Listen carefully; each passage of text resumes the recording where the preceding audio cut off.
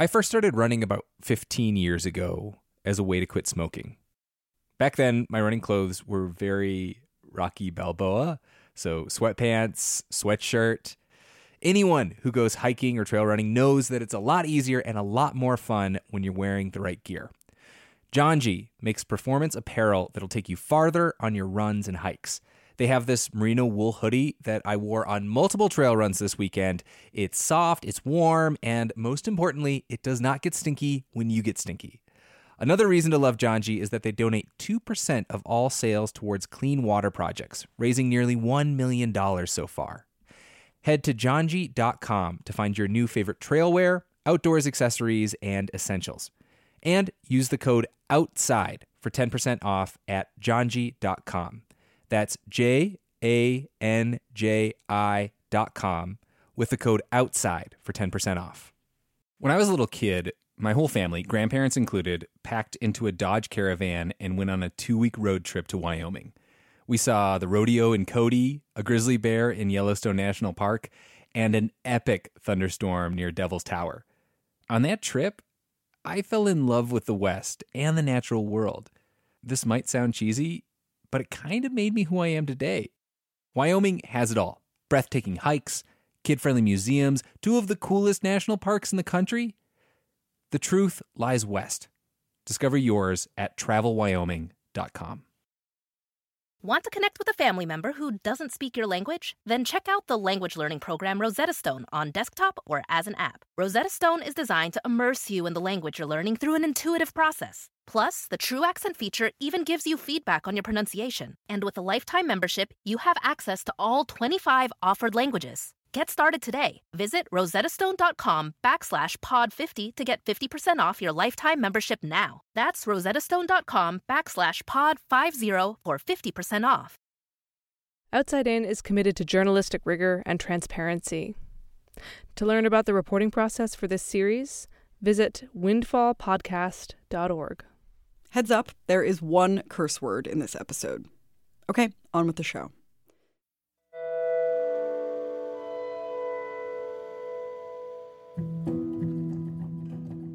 The U.S. offshore wind industry is ready to launch. Right now, there are no grid-scale wind farms in American waters, but there are dozens of projects in line on the Atlantic coast, all waiting for federal approval. Altogether, these projects would do a lot to meet America's climate goals, enough potential energy to power 2 New York cities. Today, we're going to talk about the project at the front of the line and about how it powered through the forces that opposed it. But first... So I don't want to take too much of your time, and like I said, we hope you'll allow us a small diversion into Joe McNamara's unlikely 15 seconds of fame. My name is Joe McNamara. I'm a state representative representing Warwick and Cranston, the Patuxent Village area. I am also chairman of the Rhode Island Democratic Party. So in that role, you got the honor of announcing the delegates for Joe Biden. That is correct. Joe McNamara was one of the parade of state party chairpeople who appeared on Zoom last August to announce that then-candidate Biden had won the Democratic nomination for president. The DNC told him they wanted an uplifting personal story from the state. I said, that's what the DNC is stating. Here's what we're going to do. We are going to make a 30-something odd second promotion for the state of Rhode Island. End of story. So here's my idea, and we went with it. Rhode Island, the ocean state, where our restaurant and fishing industry have been decimated by this pandemic. The scene is a beach. Joe is stage left, wearing a button-down with the sleeves rolled up and sunglasses. I had my transition lenses on. I had meant to bring another pair of glasses so it wouldn't look like I had sunglasses. Next to him is a guy dressed all in black mask, black chef's hat. His shirt and hat say Iggy's, and down at belt level, he's holding a generous plate of fried calamari.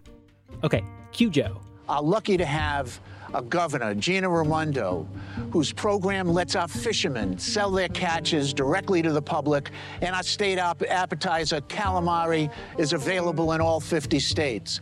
The calamari comeback state of Rhode Island casts 1 vote for Bernie Sanders and 34 votes for the next president, Joe Biden.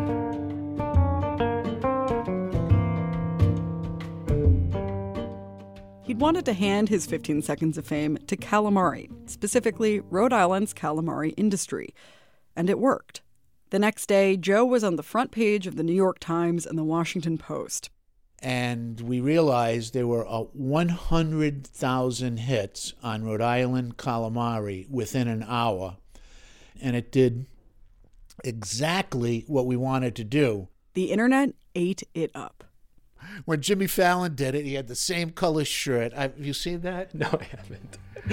If you Google Jimmy Fallon calamari. Calamari is the most perfect food in existence. It tastes like rubbery chicken circles that you left out in the rain. And we need a president that brings that rubbery... Promoting his state's small but significant calamari fishery is kind of a political project for Joe. In 2014, Joe sponsored a bill that made calamari the official state appetizer, though he was criticized for having given away free calamari to lawmakers right before the vote. And I said, listen closely, there was no squid pro quo related to that vote.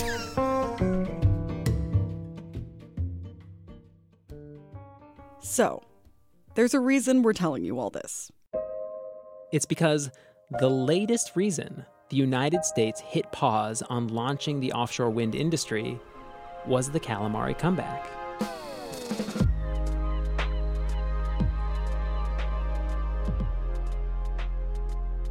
From New Hampshire Public Radio, this is Windfall, a special series from Outside In. I'm Annie Ropeek. And I'm Sam Evans-Brown. Last time, we told you about the epic failure of Cape Wind, the project that was going to be America's first offshore wind farm. That was something of a David and Goliath story, where David was a scrappy little wind developer, and Goliath was all those billionaire opponents. Now the roles are reversed. This time, David is a scrappy little fishery in America's smallest state, and Goliath is the wind industry. On this episode, how American politics shifted that balance of power. At the end of 2017, Jim Gordon, the developer behind Cape Wind, gave up. But the federal government had already moved on. Before Jim Gordon pulled the plug on his project, the feds had launched their new strategy for offshore wind, a strategy that would, hopefully, avoid the conflicts that plagued Cape Wind. That process was called Smart from the Start, and the federal government designed it to pick places where the turbines would be out of the way. The result?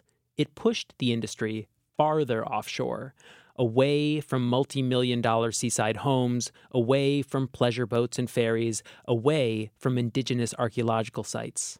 Almost the only folks left in conflict with the wind turbines are the fishing industry.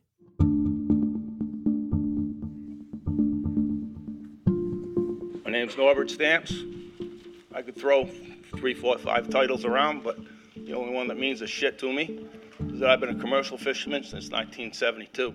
This is a public meeting in 2019 of the Rhode Island Coastal Resources Management Council. We're in a 1970s-era university auditorium, fishermen lining up at the mic. They're speaking out against the first offshore wind project in line for the government's new approval process. It was a meeting where some fishermen thought they could make a last stand against the wind industry. I'm really not good at this stuff. My name is Josiah Dodge, which means nothing to anyone really. Not a celebrity or a star. What I am is a member of a family that's been fishing in the state of Rhode Island since 1661. Think about that. That's 100 years, just about, before the Declaration of Independence was signed. When it comes to their symbolism, their cultural significance, and the soft power they wield, the fishing industry is a little bit like the coal mining industry. They're easy stand-ins for blue-collar workers who feel threatened by environmentalism writ large. Up before dawn, out for days at a time in foul weather, bringing home a domestic food through dangerous conditions. All these guys in this room, we grew up together. I fished with Heidi. I fished with Jerry Cavallo when I was 15. We're a family here. Families fight, but we're a family. This is a community. These fishers we're hearing from are mostly from Rhode Island, mostly from one fishery, squid, calamari. It's not the most profitable fishery in the country. In 2019, that was salmon, worth something like 20 times what squid brought in. Squid is literally and figuratively a small cephalopod in a big ocean. But in Rhode Island, it's the biggest fishery in the state. You picked the best squid fishing grounds on the eastern seaboard. This first big wind farm, it's called Vineyard Wind. Vineyard Wind is supposed to go right in the middle of those squid fishing grounds, where these fishers make their living in federal waters between Massachusetts and Rhode Island. The wind project is a partnership between two multi-billion-dollar companies, a Danish investment firm and a Spanish firm that's the biggest wind energy producer in the world. So the squid boats are worried these developers, these powerful forces, will push them out. Ladies and gentlemen, this is what's known as an uprising. We, the fishing industry of the state of Rhode Island, refuse to be told that our businesses, our investments, our futures are worth less than what they actually are.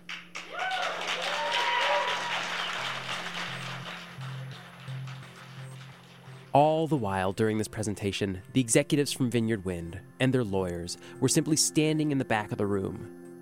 This feels in some way like a sign of maturity from the wind industry. In my 2 years of watching them wind their way through the regulatory process, I never once heard the team at Vineyard Wind get off script. Never heard them get into shouting matches during a media interview like Jim Gordon did during the Cape Wind saga. They stood quietly on the sideline and took their licks. The first time I interviewed the CEO of Vineyard Wind, Lars Pedersen, was at this meeting. I caught up with him in a crowded hallway right after.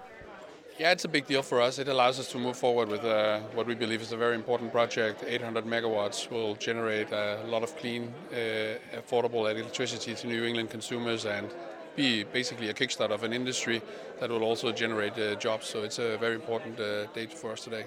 The whole exchange was 3 minutes, and he was very controlled, almost frustratingly even-keeled, a complete poker face, never even hinting at dismissing the concerns of the fishing industry. We have learned quite a lot from this process on what the importance is from the fishing industry. There's parts of the fishing industry that wants to go in a particular orientation. There's also other parts of the fishing industry that want to go in the orientation that we have had.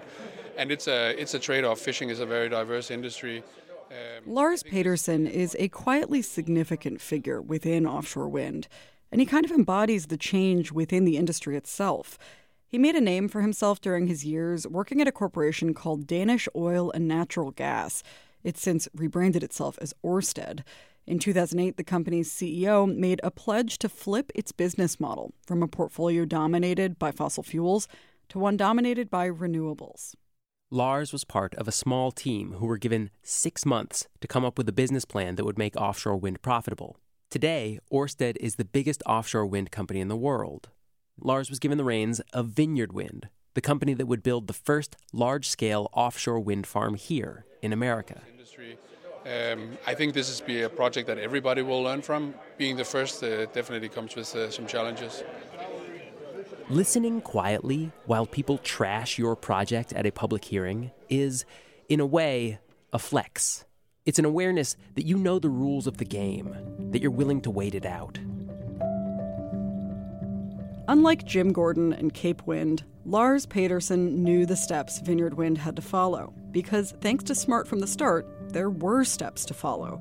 Vineyard Wind bought the lease at the auction, submitted the plan, were getting an environmental review. The fishermen, they were a wrinkle, a hurdle to jump over and run past. That was the point of this meeting in 2019. Vineyard Wind was offering the squid fishers a payout, $17 million. The fishermen could express their frustration, but when it came down to it, they could just vote to take the money or not take the money.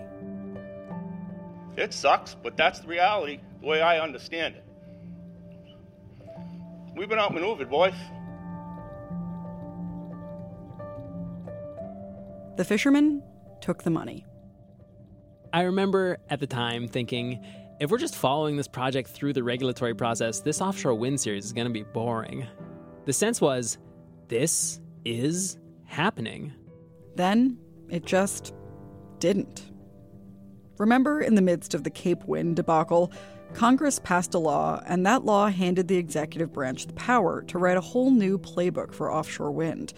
It was kind of a promise that if a company followed a series of predictable rules, the government would give a series of predictable responses. At least, that's how it was supposed to work. But the problem was that even with that new playbook in hand, the executive branch was only as predictable as the executive himself. We're doing it right. And, our numbers environmentally right now are better than they've ever been before, just so you know. Because I'm an environmentalist. I am. Donald Trump was president at this time. Donald Trump, the climate change denier, who falsely claimed wind turbines cause cancer. Who sued Scotland for approving an offshore wind farm within sight of one of his golf courses. And who just generally seemed to kind of hate the things. They're noisy. They kill the birds. You want to see a bird graveyard? You just go. Take a look. A bird graveyard? Go under a windmill someday. You'll see more birds than you've ever seen ever in your life. So, not pro-wind. This did not bode well for Vineyard Wind, which would need its final approval from the Trump administration. But it was hard to tell what the administration really thought. Want to connect with a family member who doesn't speak your language? Then check out the language learning program Rosetta Stone on desktop or as an app. Rosetta Stone is designed to immerse you in the language you're learning through an intuitive process. Plus, the True Accent feature even gives you feedback on your pronunciation. And with a lifetime membership, you have access to all 25 offered languages. Get started today. Visit rosettastone.com/pod50 to get 50% off your lifetime membership now. That's rosettastone.com/pod50 for 50% off. Hey everyone, it's Ted from Consumer Cellular, the guy in the orange sweater, and this is your wake-up call. If you're paying too much for wireless service, you don't have to keep having that nightmare. Consumer Cellular has the same fast, reliable coverage as the leading carriers for less. And for a limited time, new customers receive their second month free when they sign up and use promo code MONTHFREE by May 31st. So why keep spending more than you have to? Seriously, wake up and call 1-888-FREEDOM or visit consumercellular.com. Taxes, fees, and other third-party charges will apply. See website for additional details. Whether you're a morning person or a bedtime procrastinator, everyone deserves a mattress that works for their style. And you'll find the best mattress for you at Ashley. The new Temper-Adapt collection at Ashley brings you one-of-a-kind body-conforming technology, making every sleep tailored to be your best. The collection also features cool-to-the-touch covers and motion absorption to help minimize sleep disruptions from partners, pets, or kids. Shop the all-new Temper-Adapt collection at Ashley, in-store or online at ashley.com. Ashley, for the love of home. Remember in our first episode, that $400 million federal auction for offshore wind leases? That was under Trump's Interior Department. Their press release afterwards said, bidding bonanza, in all caps with an exclamation point, quote, Trump administration smashes record for offshore wind auction. So Vineyard Wind was asking this man's government for permission to start construction. And that permission would open the door for the next wind farm and all the ones in line after. It would be a trailblazing moment for climate action in America, all down to the Trump administration. It seemed that we were headed for a collision of two non-negotiable truths of Republican politics: the unstoppable force that is support for energy companies who want to spend billions of dollars on American soil, speeding towards the heretofore unmovable object that is the party's dismissal or outright denial of the threat of climate change. Vineyard Wind thought that between doing lots of outreach, setting aside millions in mitigation money, and following the new federal law to the T, they were following all the rules of the game. But the fishing industry, thanks to their soft power, the currency their cultural symbolism carried in the Trump administration, had access to another set of rules. I started to see some reports out there about Vineyard Wind hitting a couple of snags in its permitting. Nicola Groom is a Reuters reporter, and she was the first to figure out what was going on when Vineyard Wind suddenly seemed to stall. What she found was the squid fishers. Nicola was looking at a meeting of a sub-federal body that regulates fishing. They were one of the many groups of bureaucrats that get to provide input on projects like Vineyard Wind. Some officials actually announced at that meeting that they were not concurring with the design of the project that BOEM selected. It used to be many different agencies signed off on a project as big as Vineyard Wind, but Trump issued an executive order that was supposed to speed up environmental reviews for energy projects. It said a single agency would give the final sign-off. In this instance, it would be BOEM, the Bureau of Ocean Energy Management. But before BOEM gave the final yes or no on Vineyard Wind, it still needed to accept input from other agencies, including fishery regulators.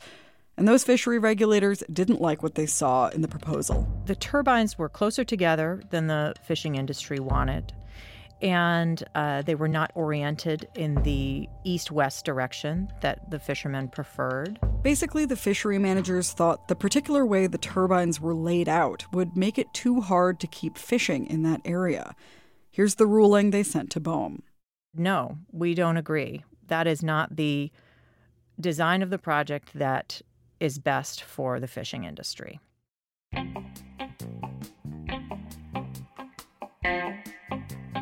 A proposed offshore wind farm off the coast of New Bedford has been stalled by the federal government. After months of waiting, with no official explanation of what was going on, the Bureau of Ocean Energy Management suddenly announced it needed more time. As we first reported on Friday, the Bureau of Ocean Energy Management said it would like to further review the 800-megawatt wind farm that would move Massachusetts toward clean energy efficiency. It was a curveball. The administration was cramming an extra, bigger hurdle into Vineyard Wind's approval process, a cumulative environmental review. They said before they approved Vineyard Wind, they were going to tally up the combined impacts of all the wind farms planned for the East Coast. They used the Vineyard Wind process to hit pause on the whole industry.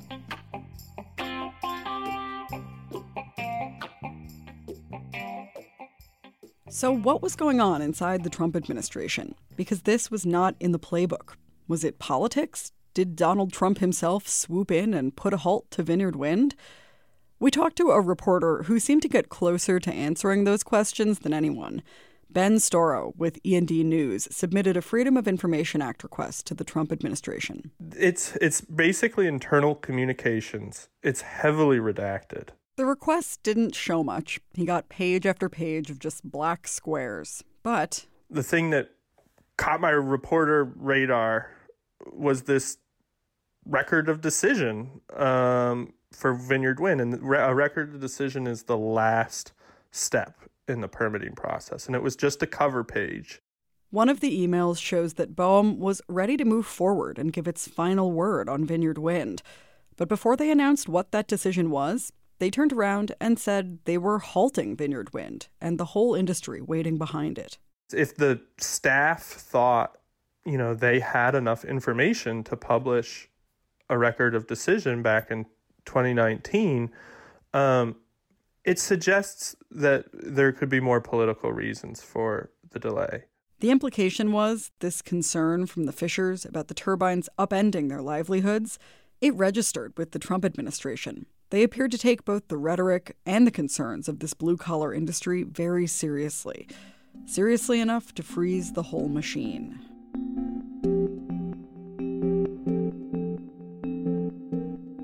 Yeah, obviously that was a devastating blow to the Vineyard Wind 1 project as it was designed. I interviewed Lars Pedersen, the CEO of Vineyard Wind, again last summer about what this meant for the project. So we had booked vessels, we had booked manufacturing slots, we had booked equipment. So being put on hold effectively meant that majority of those contracts had to be canceled. Has Vineyard Wind quantified how much that delay cost the project? Yeah, we have quantified that. But I don't get to know? No, that's right. Okay.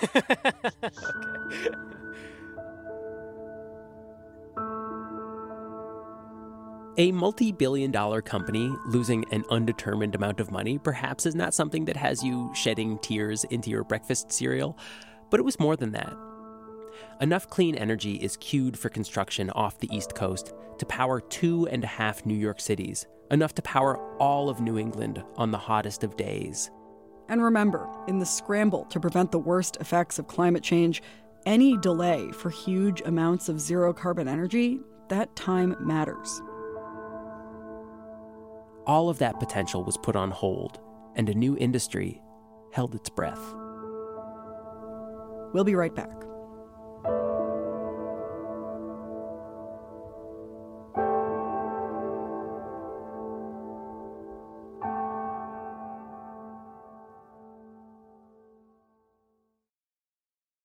Welcome back to Windfall. I'm Sam Evans-Brown. And I'm Annie Ropeek. So the Trump administration put a hold on Vineyard Wind, and with it, the whole U.S. offshore wind industry. And that decision seemed rooted in Rhode Island, in the fears of squid fishermen. So we wanted to understand whether science confirmed those fears. What happens to fish, or fishermen, when you build a wind farm? I did a lot of reporting on this question, like the whole science reporter thing. Went out on a boat, talked to the very cool people doing the very cool science, people who are taking photos of the seabed, people who are exploring the effects of turbine noise and the radiation that power lines give off on marine life. One main takeaway, even in Europe, as their wind industry grew, they didn't do a lot of this kind of research. They've built more than 5,000 wind turbines, but only done around a dozen controlled studies. To sum up what I learned, well, here's what I asked scientist Kevin Stokesbury. Like, when it comes to what do we know, there's like way more that we don't know than what we do know, just because, like you said, a lot of those studies weren't done ahead of time. For wind, yeah, I mean, that's true for fisheries too, and basically for science, which makes it why science is so interesting. Go ahead, Tyler. That said, from the things we do know, there don't seem to be any glaring, flashing warning signs.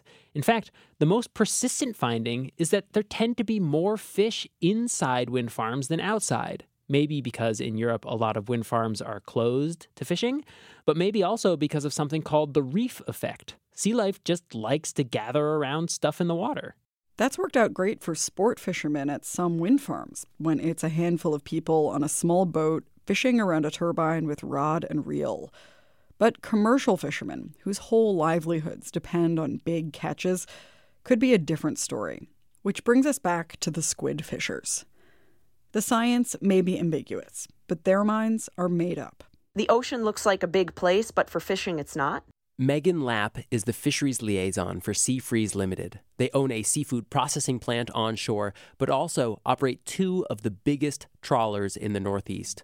Imagine navigating a boat that big, dragging a huge net, sometimes a half a mile or more behind you. Now, add in wind turbines. Imagine that you're driving a Volkswagen Beetle through New York City with a hot air balloon attached behind you. And you've got to try to drive through the city and make turns and maneuver through the city without that hot air balloon touching a building. Good luck. These were the concerns that the Trump administration was hearing and responding to.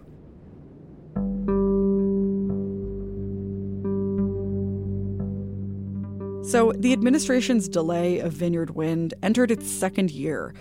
But during that time, the wind developer was making the most of it. 2 years is a long time in the fast-changing world of offshore wind. Yeah, if you talk to my engineering team, they will say it's a new project. Here's Lars Pedersen again, in an interview just a few months back. We had to change the suppliers, we had to change the design, we had to change the orientation and the spacing between the turbines. When the project was put on hold in 2019, the project, quote-unquote, died, and you had to reinvent the whole project. The fact that Vineyard Wind had to basically start over from scratch meant that they were able to do things differently. They actually redesigned the whole layout of the project to make it more friendly to calamari.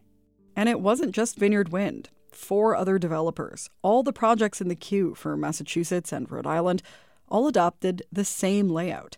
And another thing, during that delay, the newest model turbines came out. Offshore wind technology is still advancing so fast. Vineyard Wind could now generate the same amount of power with a lot fewer turbines, from more than 100 down to 62. This is where things stood in late 2020. Vineyard Wind had a whole new plan, and the Trump administration had signaled they weren't going to decide on the project until after the election. And then Joe Biden has won the American presidential election.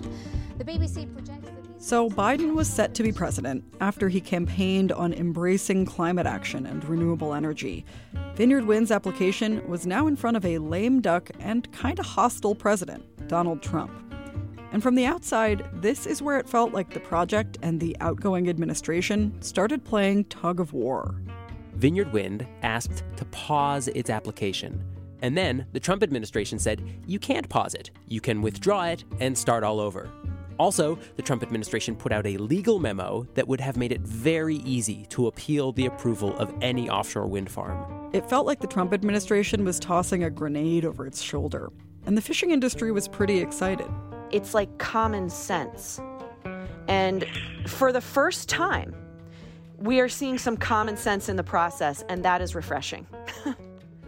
But as soon as Biden was inaugurated, Vineyard Wind announced it didn't want to pause its application anymore, and the Biden administration wiped the slate clean. They withdrew the legal memo, repudiated it, issued an executive order calling for all agencies to accelerate offshore wind permitting. By May, Vineyard Wind had its final permit.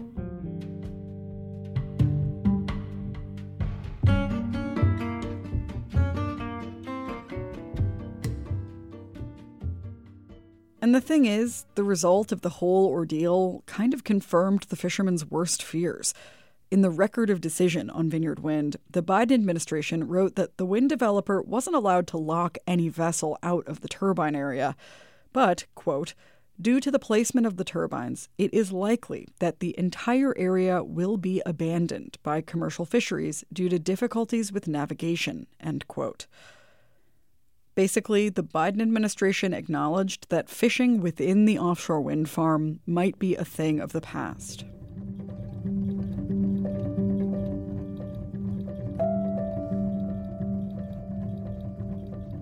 And the administration made one more decision around this time, kind of a symbolic one. All the time Vineyard Wind was negotiating with the fishers and the government, Gina Raimondo was the governor of Rhode Island. She and the fishermen had clashed before, and the fishers didn't like her. They spoke out against her in public meetings. They felt she'd ignored their concerns about wind. So Biden's elected, and who does he pick as his commerce secretary, the person who would also be the nation's top fisheries regulator? He tapped Gina Raimondo.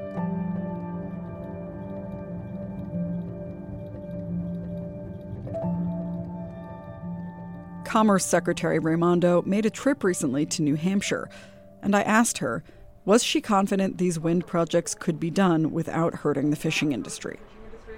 I am confident because we've done it in Rhode Island. You have to be data-based and fact-based. It's critical to have a dialogue with the fishermen, but it is absolutely possible. It's a political statement, one that seeks to put a lid on the uncertainty and conflict that will continue for fishermen around this project and all the next ones. Kevin Sullivan, lobster, gillnet, circana. I really don't think that the Rhode Island fishermen need to take the blunt of climate control in general. It's not us. We're doing our share, believe me. And I also just don't believe that we can coexist at all.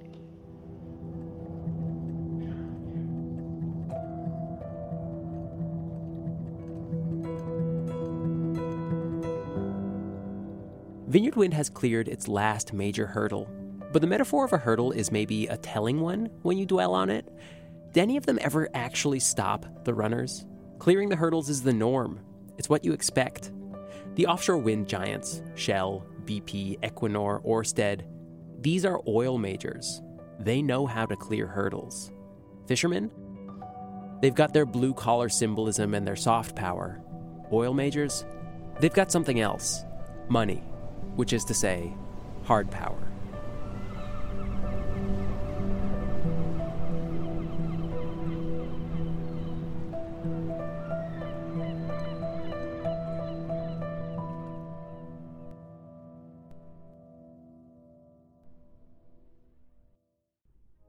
Next time on Windfall, who stands to profit?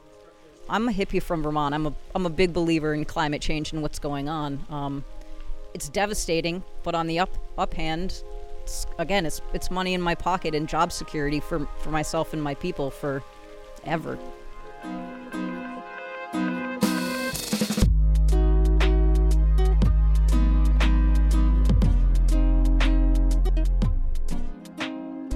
This episode of Windfall was reported by Sam Evans-Brown. It was produced by Jack Rodolico and written by Sam, Jack, and me, Annie Ropeek. It was mixed by Justine Paradise and fact-checked by Sarah Sneath. It was edited by Erica Janik, Annie Ropeek, Justine Paradise, Felix Poon, Taylor Quimby, and Hannah McCarthy. Graphics for Windfall were created by Sarah Plord. Erica Janik is our executive producer. Special thanks to Miriam Wasser of WBUR and Craig Lamolt of WGBH. Thanks also to Krista Bank, Jean Flemma, Andrew Gill, David Bidwell, Henrik Lund, John Mitchell, Callan Tansel-Suddath, and the Maritime Institute of Technology and Graduate Studies. The voices of the fishermen you heard in the public meeting were Norbert Stamps, Josiah Dodge, Kevin Sullivan, Jason Jarvis, and Megan Lapp. Music in this episode was by Blue Dot Sessions, Ben Cosgrove, and Breakmaster Cylinder. Windfall and Outside In are productions of New Hampshire Public Radio, which is supported by you, our listeners. If you like what you're hearing, make a donation to support us. There's a link in the show notes or at our website, windfallpodcast.org.